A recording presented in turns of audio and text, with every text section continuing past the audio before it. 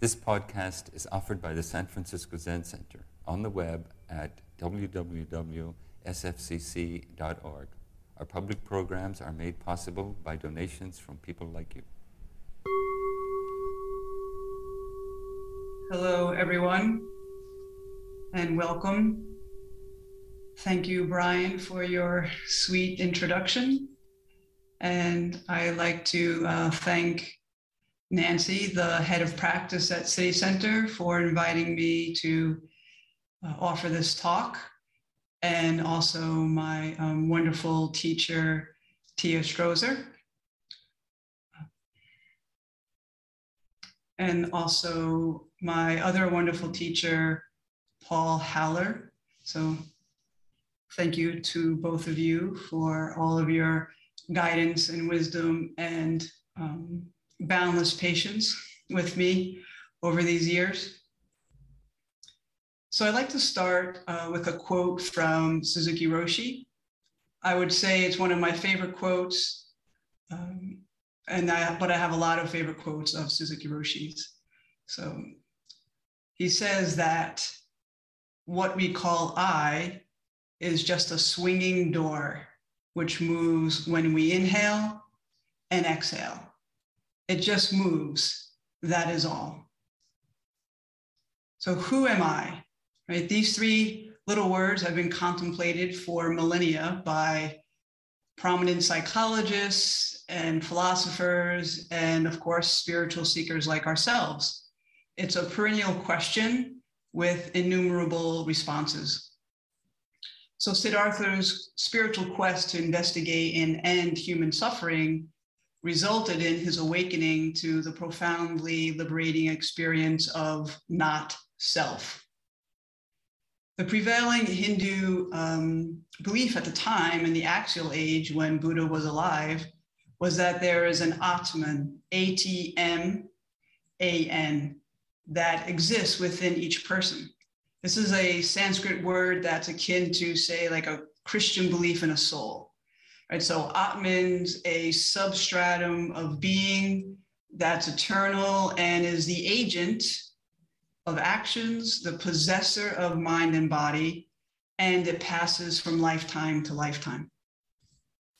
So I guess there would be the Atman who is the who that's pondering this existential question of who am I? So in my humble opinion, and in my experience for myself, the Buddhist teaching of the not self characteristic is one of the most radical and transformative of his teachings, maybe then and now. Certainly was diametrically opposed to the prevailing belief that there is this eternal being that possesses the body and mind. Right? So this is a rebellious attitude of the Buddhas, if you will, against the prevailing Hindu belief. As some of you might know, not self, or the not self characteristic, is one of three characteristics of existence, or three marks of existence. The other two are suffering and impermanence. This doctrine of anatta, or anatman, in Sanskrit, is not such an easy teaching to understand. So bear with me as I do my best to explain it. So of course we exist. There's an I who's giving this talk, and there's you, the group of you who are listening to it. So it's not that there's no self, as in there's no person making this speech, giving this talk, and that there's no people listening to it. It's just that we don't exist in the way that we usually perceive ourselves. And that is as a separate and unchanging, independent individual, right? As Suzuki Roshi so poetically puts it, in each moment, we are just a swinging door, right? That moves with each inhalation and each exhalation. I think it's a beautiful way to encapsulate the sense of I, right? Constantly moving. So one way it was helpful for me to more fully understand the swinging door that I refer to as Heather is to replace the noun of self with the verb of selfing, right? So I guess I could refer to myself as Heathering instead of Heather from now on. Although words and phrases often miss the mark, perhaps using the verb form of selfing, can remind us that we are, each one of us, flashing into existence moment after moment. And of course, this is true for all of life, right? Whether we're able to perceive these flashings through our ever-changing sense organs or not. So while we're switching things up grammatically, let's replace the interrogative pronoun who in the sentence with its less personal cousin what, okay? So who implies that there's a substantive person asking the question, right? That there's an Atman, if you will. When I looked up not self or anatman, the absence of Atman, anatman in the Princeton Dictionary of Buddhism, one line that stood out in this lengthy definition was, the Buddha was rigorously against any analysis of phenomena that imputes the reality of a person. So when a questioner asked him, who senses, for example, the Buddha rejected this question as wrongly conceived and reframed it in terms of conditionality. So that is, with what as condition does sensation occur, right? So with what as condition does sensation occur?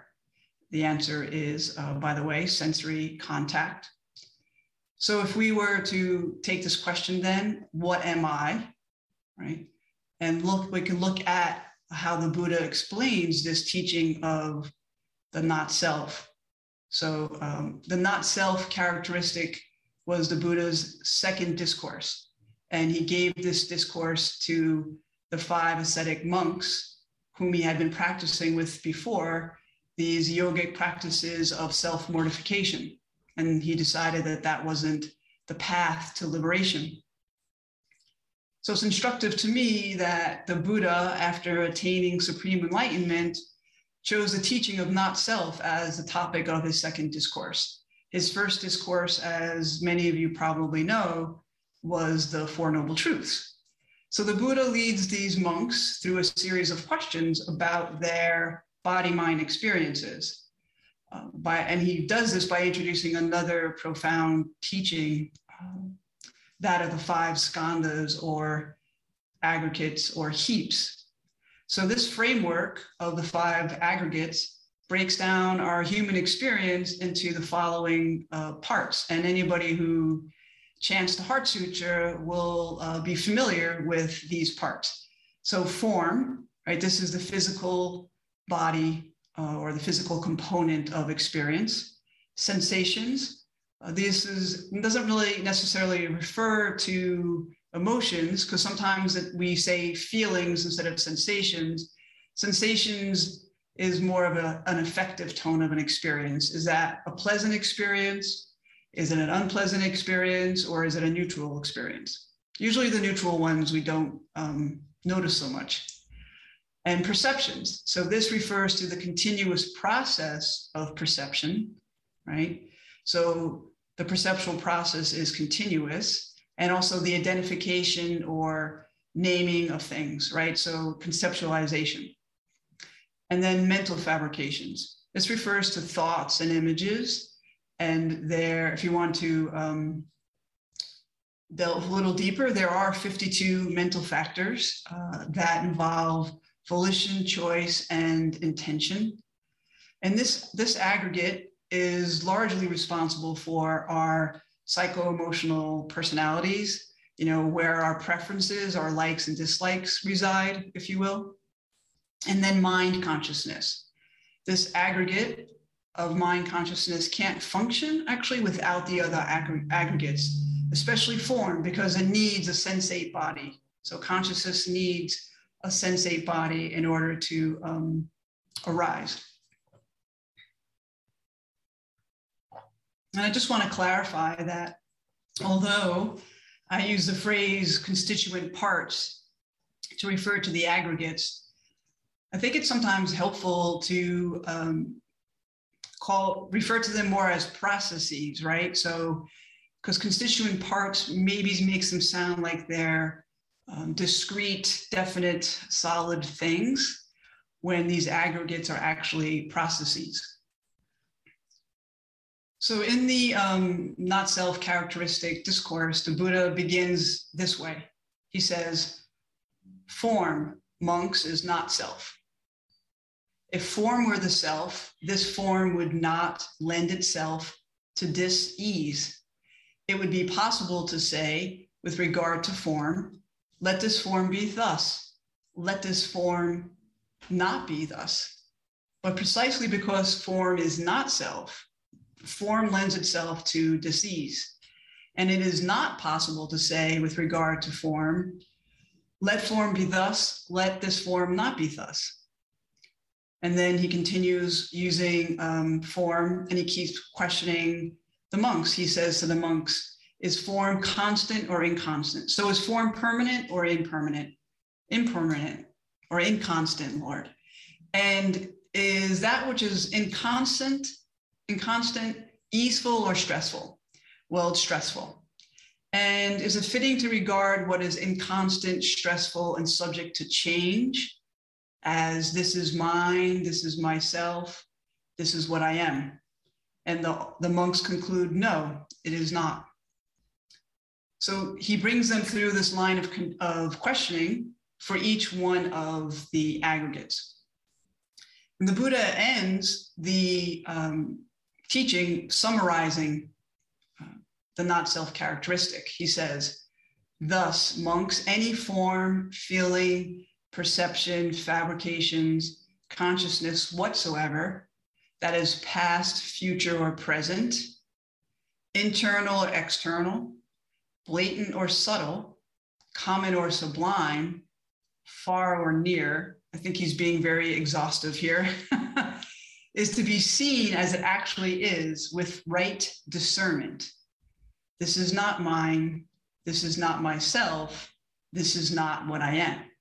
So this last sentence refers to the right or beneficial view that the Buddha instructs us to take toward the five aggregates, right? These aggregates are not mine. I'm not the possessor of these aggregates. So this view can help us cultivate a dispassion and non-identification with what's arising in the sense doors. And when I first read the sutra, what occurred to me was that the Buddha was also pointing to the lack of control of the five aggregates, right? So one of the connotations of this phrase, not self, is the lack of control. So we are not in control of what arises, when it arises, or how it arises. Of course, we are responsible for our speech and our actions based on what's arising. But phenomena arise based on these unfathomable, innumerable causes and conditions. So although these aggregates are sometimes referred to as self-clinging in the Pali Canon, they are inherently free from clinging. So the Buddhist scholar and monk Bhikkhu Bodhi says that clinging happens as either an appropriation of or an identification with the five aggregates. So Bhikkhu Bodhi says either one grasps onto the aggregates and takes possession of them, right? So this is an appropriation and says, this is mine, right? Or one identifies with them and uses them as a basis for views about oneself or for conceit. Like I am better than, or I'm as good as this other person, or I'm inferior to other persons, right? So this is a basic sense of conceit. So the poison of ignorance deceives us into believing that these aggregates are permanent and that they're a source of happiness and that they are a self. So taking the five aggregates as the object of meditation, as the Buddha suggests in many of his discourses, I wouldn't say many, but a number of them, and focusing on their impermanence is one practice that can help us have an embodied and liberating insight into the three marks of existence. Impermanence, of course, being one of those marks, as I mentioned earlier. I just want to circle back to the Four Noble Truths, right, where the Buddha explains suffering, or to use the other common word, I don't know how common it is, dukkha, D-U-K-K-H-A, right?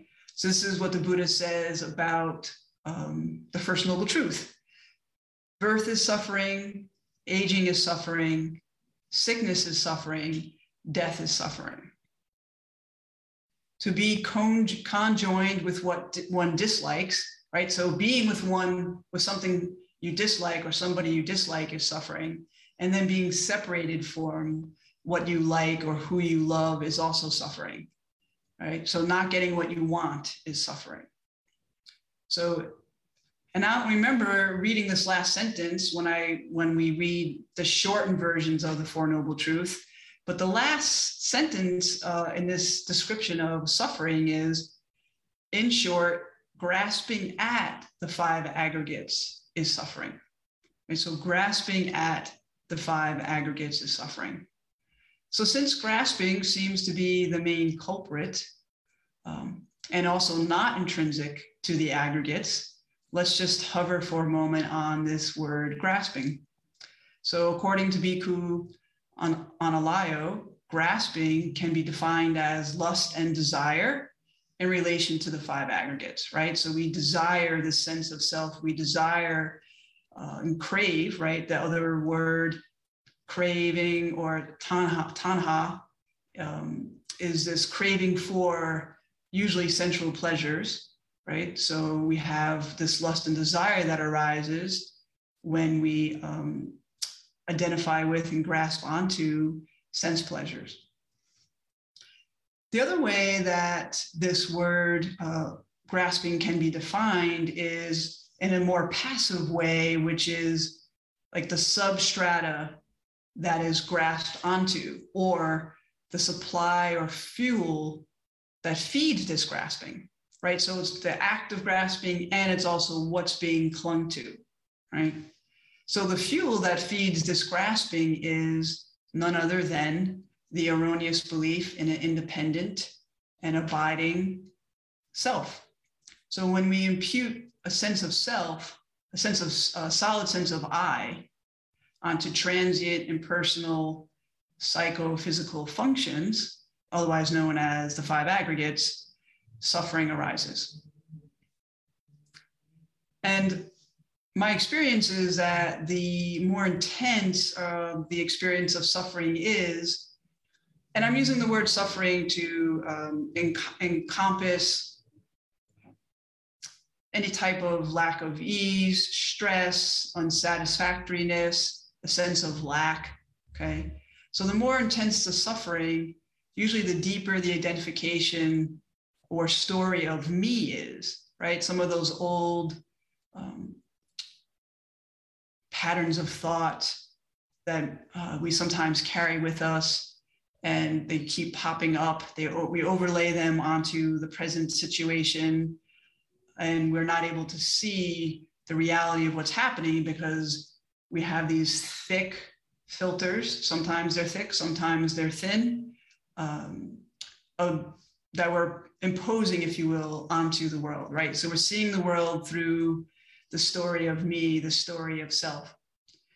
And for me, it's a helpful reminder to say that selfing is suffering. So there's an equal sign there, okay?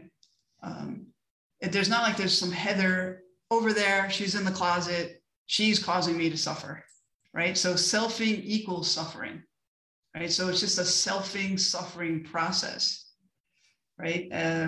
That for, I think, many of us, this suffering selfing process can express itself, manifest itself in the body and mind as a constriction of consciousness. And in fact, that is what one of my Dharma sisters,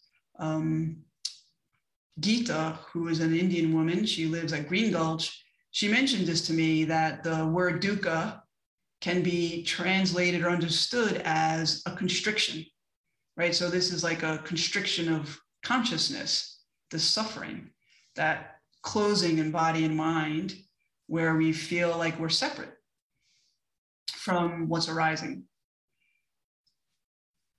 And because it takes a tremendously stable, concentrated body mind to perceive these discrete flashes of consciousness, most of us are unable to experience this process of selfing and interrupt it.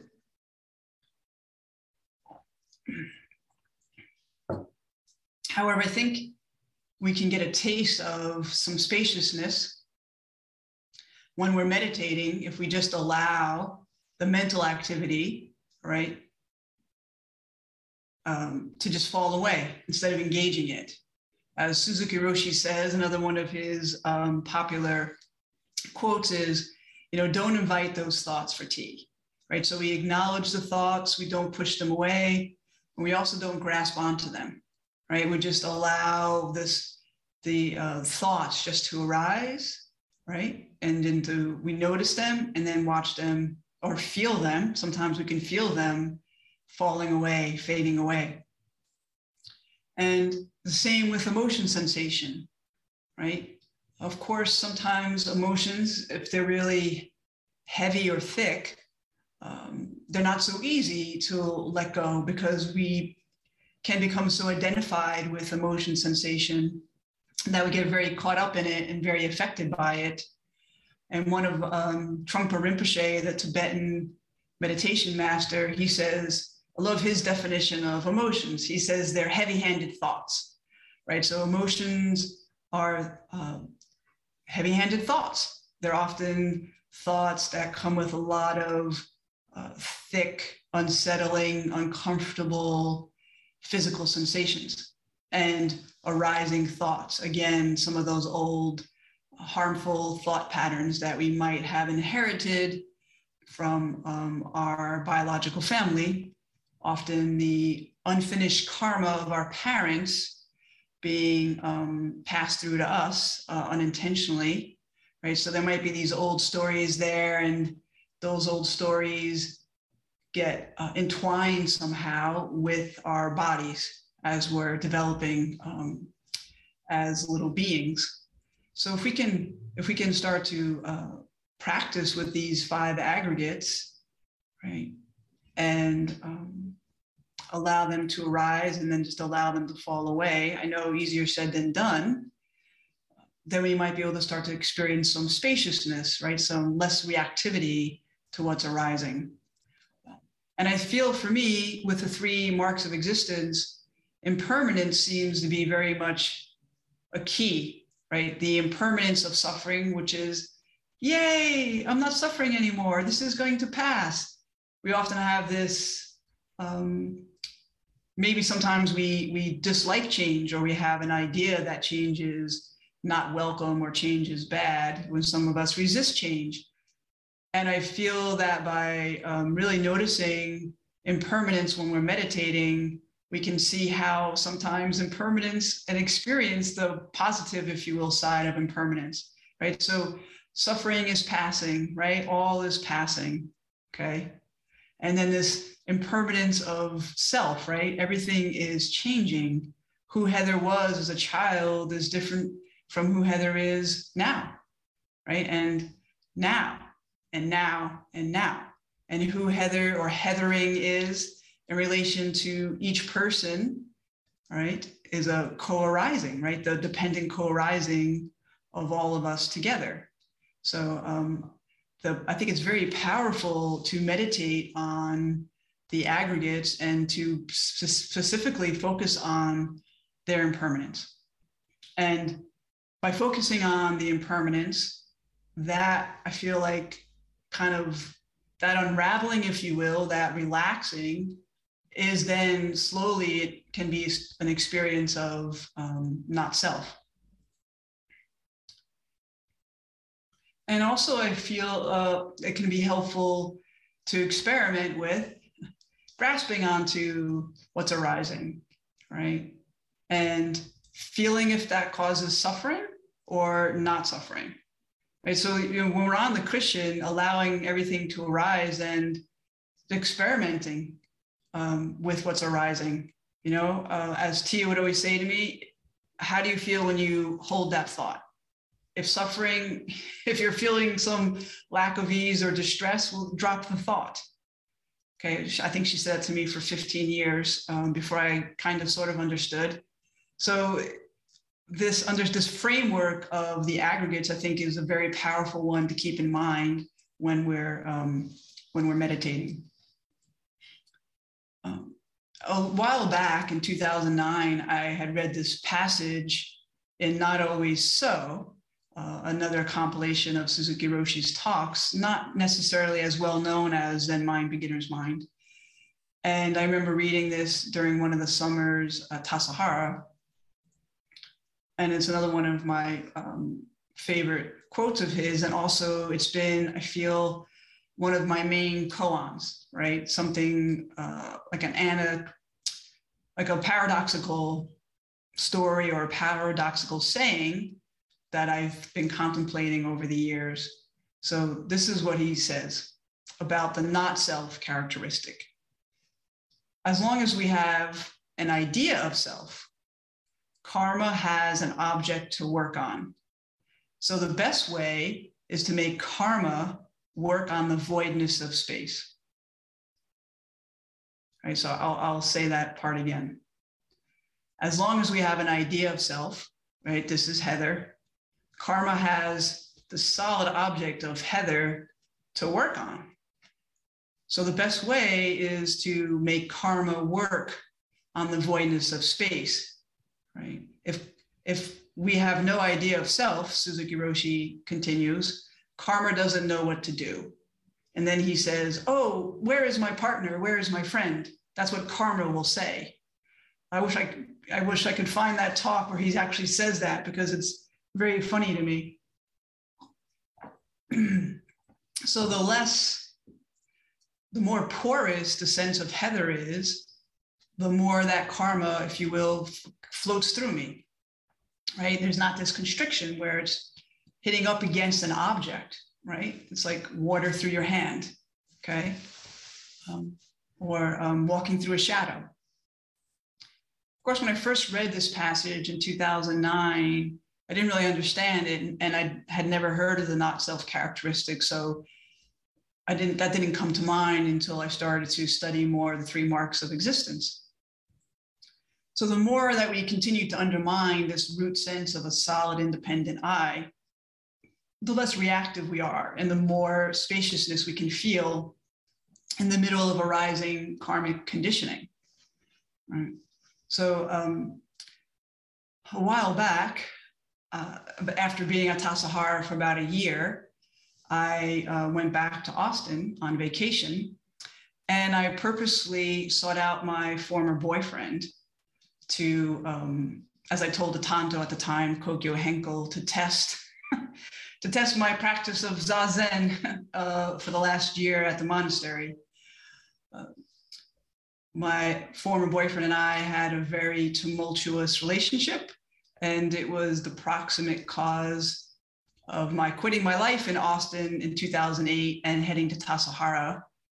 I think part of me was probably trying to flee my karma, but of course, we all know that you can't outrun yourself. So there I was for a whole year with myself staring at the wall. So I went to see him, and we had agreed that we'd get together in a few days for a movie. The day comes for the movie. We're supposed to be meeting up that evening, and true to form, he doesn't call me to arrange any time to meet or get in touch with me at all. So I call him that day, and he doesn't respond. And then I was driving my friend's car, so I drove to his apartment and called him from the parking lot, no answer. I knocked on his door, no answer. And I started to feel this old, familiar constellation of emotion sensation, which I call the dread. So it's like this, I think I described it in a journal entry, like there's all these bat wings, these bats fluttering up from my solar plexus, just this kind of overwhelming adrenaline storm surge, if you will, of shame and anger and anxiety, just you name it, the whole ganglia of emotion sensation. And as I was walking back to the car, I was like, don't freak out. Don't freak out. I could feel the dread rising even more. And I was going to go back to his apartment and knock on the door, but I didn't. I sat in the car. And I just said to myself, start breathing. Just follow your breath. So I put my hands on my thighs and I closed my eyes and I just started finding my breath and just following it, right? Where is the breath in the deepest part of my body? Noticing the length of the inhale, noticing the length of the exhale, just as close as I possibly could till that body breath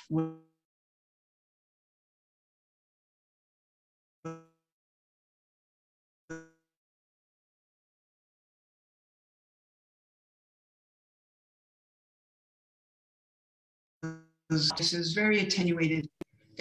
And what I started to feel was a settledness, an arising settledness in the middle of all this commotion.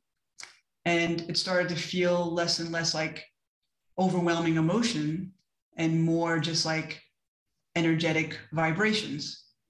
And yes, of course, emotion is energy. Everything is energy. Energy is everything. But when there's all that Heather identified with that emotion, commotion, it's not so easy to stay with. And so there was this, for me, it was like a mini miracle that I was able to stay upright and attentive in the middle of this kind of crazy, overwhelming panic attack, or the dread, as I like to refer to it. So I stayed in the car, I would say probably for a good 5-6 minutes. And everything just felt like I just felt all this, I felt kind of a little pixelated, right? Like all this energy was kind of pixelating my body in some way. And I just stayed with it and just kept breathing. And then it just settled. And then I just sort of felt like I was high, like there was this sense of maybe elation is too much, but I felt really buoyant after this experience. And I was able to finally drive away from the parking lot and return to my friend's house. And there wasn't this like emotional hangover, if you will. It just, there was no trace in some ways of what happened.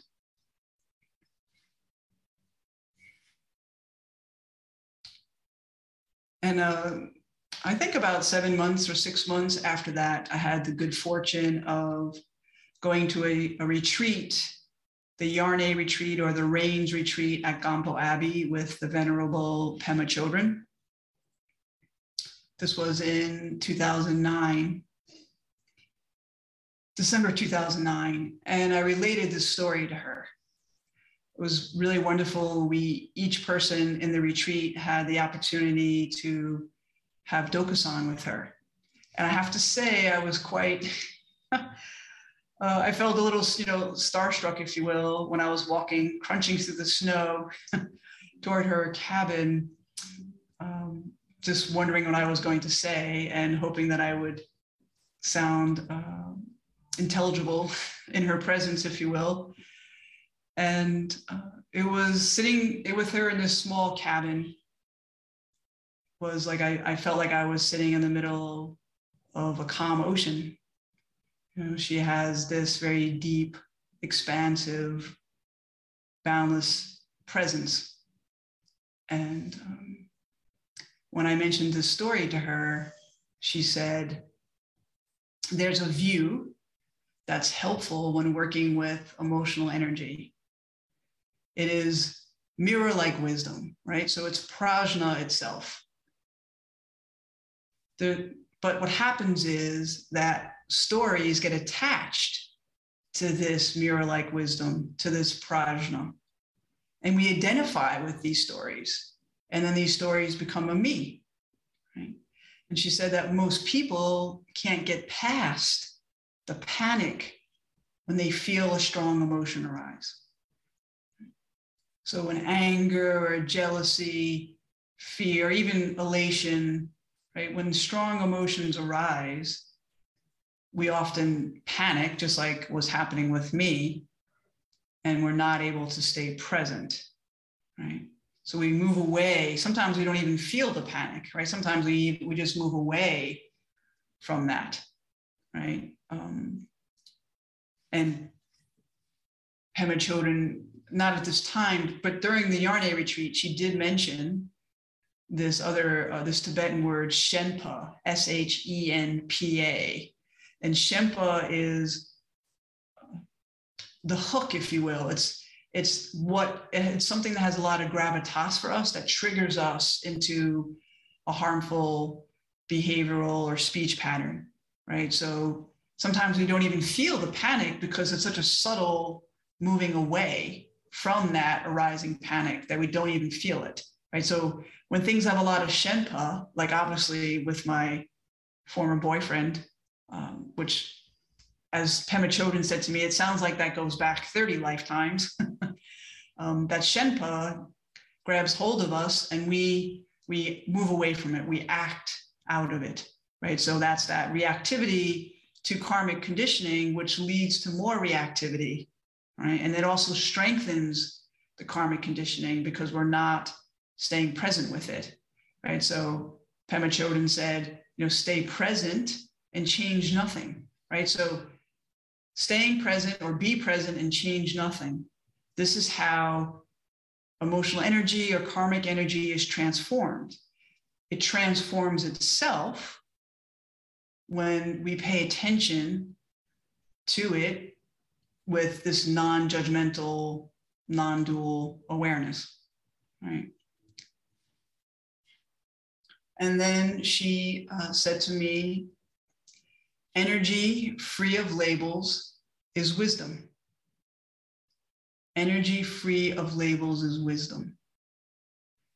And when I recounted the story to Tia, she said, you know what you call that? And I said, no. And she said, you call that freedom, not being compelled by emotion sensation. That's freedom. And I'll add a couple of my own to that. So energy free of labels is the voidness of space. And energy free of labels is the no idea of self. Thank you for listening to this podcast offered by the San Francisco Zen Center. Our Dharma talks are offered at no cost, and this is made possible by the donations we receive. Your financial support helps us to continue to offer the Dharma. For more information, visit sfcc.org and click Giving. May we fully enjoy the Dharma.